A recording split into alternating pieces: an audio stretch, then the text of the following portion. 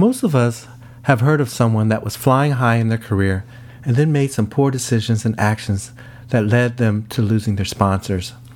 Maybe they were sponsored by movie companies to play major acting roles in blockbuster movies. They had companies that were sponsoring them for roles in commercials. They were easily receiving the benefits of this sponsorship as they represented the name of their sponsors for millions of dollars. What about our own lives? How well do we represent our name in our daily decisions, choices, and behavior? And for those of us who follow Jesus, how well do we represent his name in all we say, think, or do?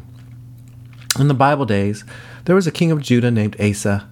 Asa did good and right things in God's eyes. He got rid of things in his country that didn't represent how God wanted to be worshipped and served.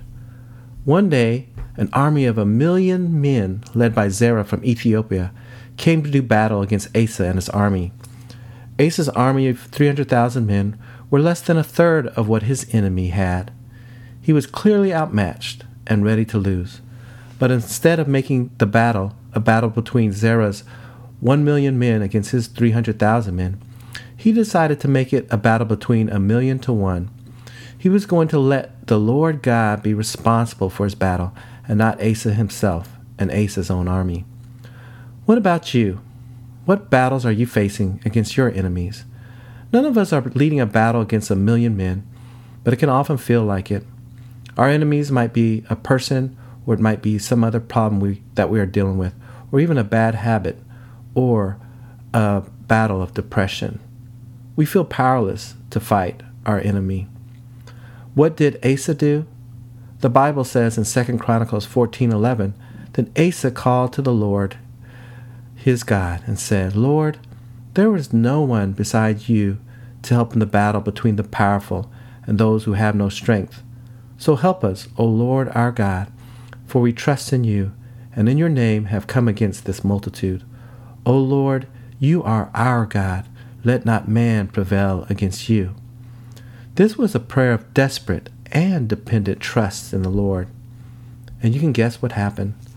The Bible says the Lord routed the enemy army before Asa. It doesn't say Asa routed the army. Asa asked God to take the responsibility for the battle. As one of my old Sunday school teachers told me when I was younger, responsibility means to respond to his ability, God's ability, to respond to God's ability and not just my own.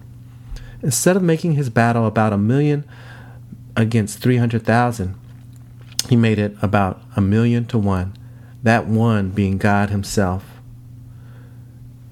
Asa expressed his faith and trust in God and asked God to be his sponsor. He wanted to represent God's name, not Asa's name. To give God the glory means to allow God to look good and get the credit for the victory, not our own name or reputation. Doing things in God's name means believing God and doing things that make his name, reputation, and sponsorship shine. A prophet told Asa in 2 Chronicles 15:2, "The Lord is with you when you are with him, and if you seek him, he will let you find him. But if you forsake him, he will forsake you." Are you with God? Are you seeking him? If you are seeking him for every important decision in your life, he said he will let you find him.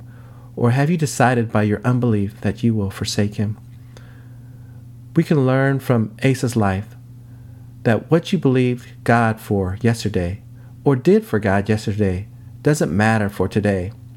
Just because we saw him do great victories yesterday, or maybe when we were younger in our faith, doesn't mean we will see him do those things if we are no longer seeking him. It happened to Asa, as the king of Judah decided to take matters into his own hand when the king of Israel, Baasha, came up against him. Asa relied on his own ingenuity and resources of silver and gold from his house and God's house to buy a treaty with another country's king. Instead of remembering the time he sat God to battle the 1,000,000-man army, he decided he would handle this one on his own. God was not happy with that. He sent a prophet to tell Asa that because he had relied on the other king to help him rather than relying on God, that king had escaped him. He reminded him that the Ethiopian army was much greater than the other army he was scared to face. This is an example how our faith can grow old. Instead of remembering God's faithfulness in battles of the past and that He's more than enough to handle the battles of today, we decide to try to handle today's battles in our own wisdom, strength, and resources. We decide not to seek God, but some other person or thing to try to bring success. The prophet said to Asa in 2 Chronicles 16:9, "For the eyes of the Lord move to and fro throughout the earth, that He may strongly support those whose heart is completely His. You have acted foolishly in this. Indeed, from now on, you will surely have wars." God wants to sponsor you.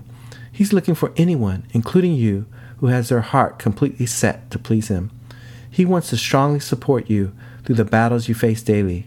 Will you let Him? He is more than enough. Thank you for joining us for today's More Than Enough podcast. If you would like to reach us, you can email us at morethanenough1517@gmail.com. And remember, God is more than enough.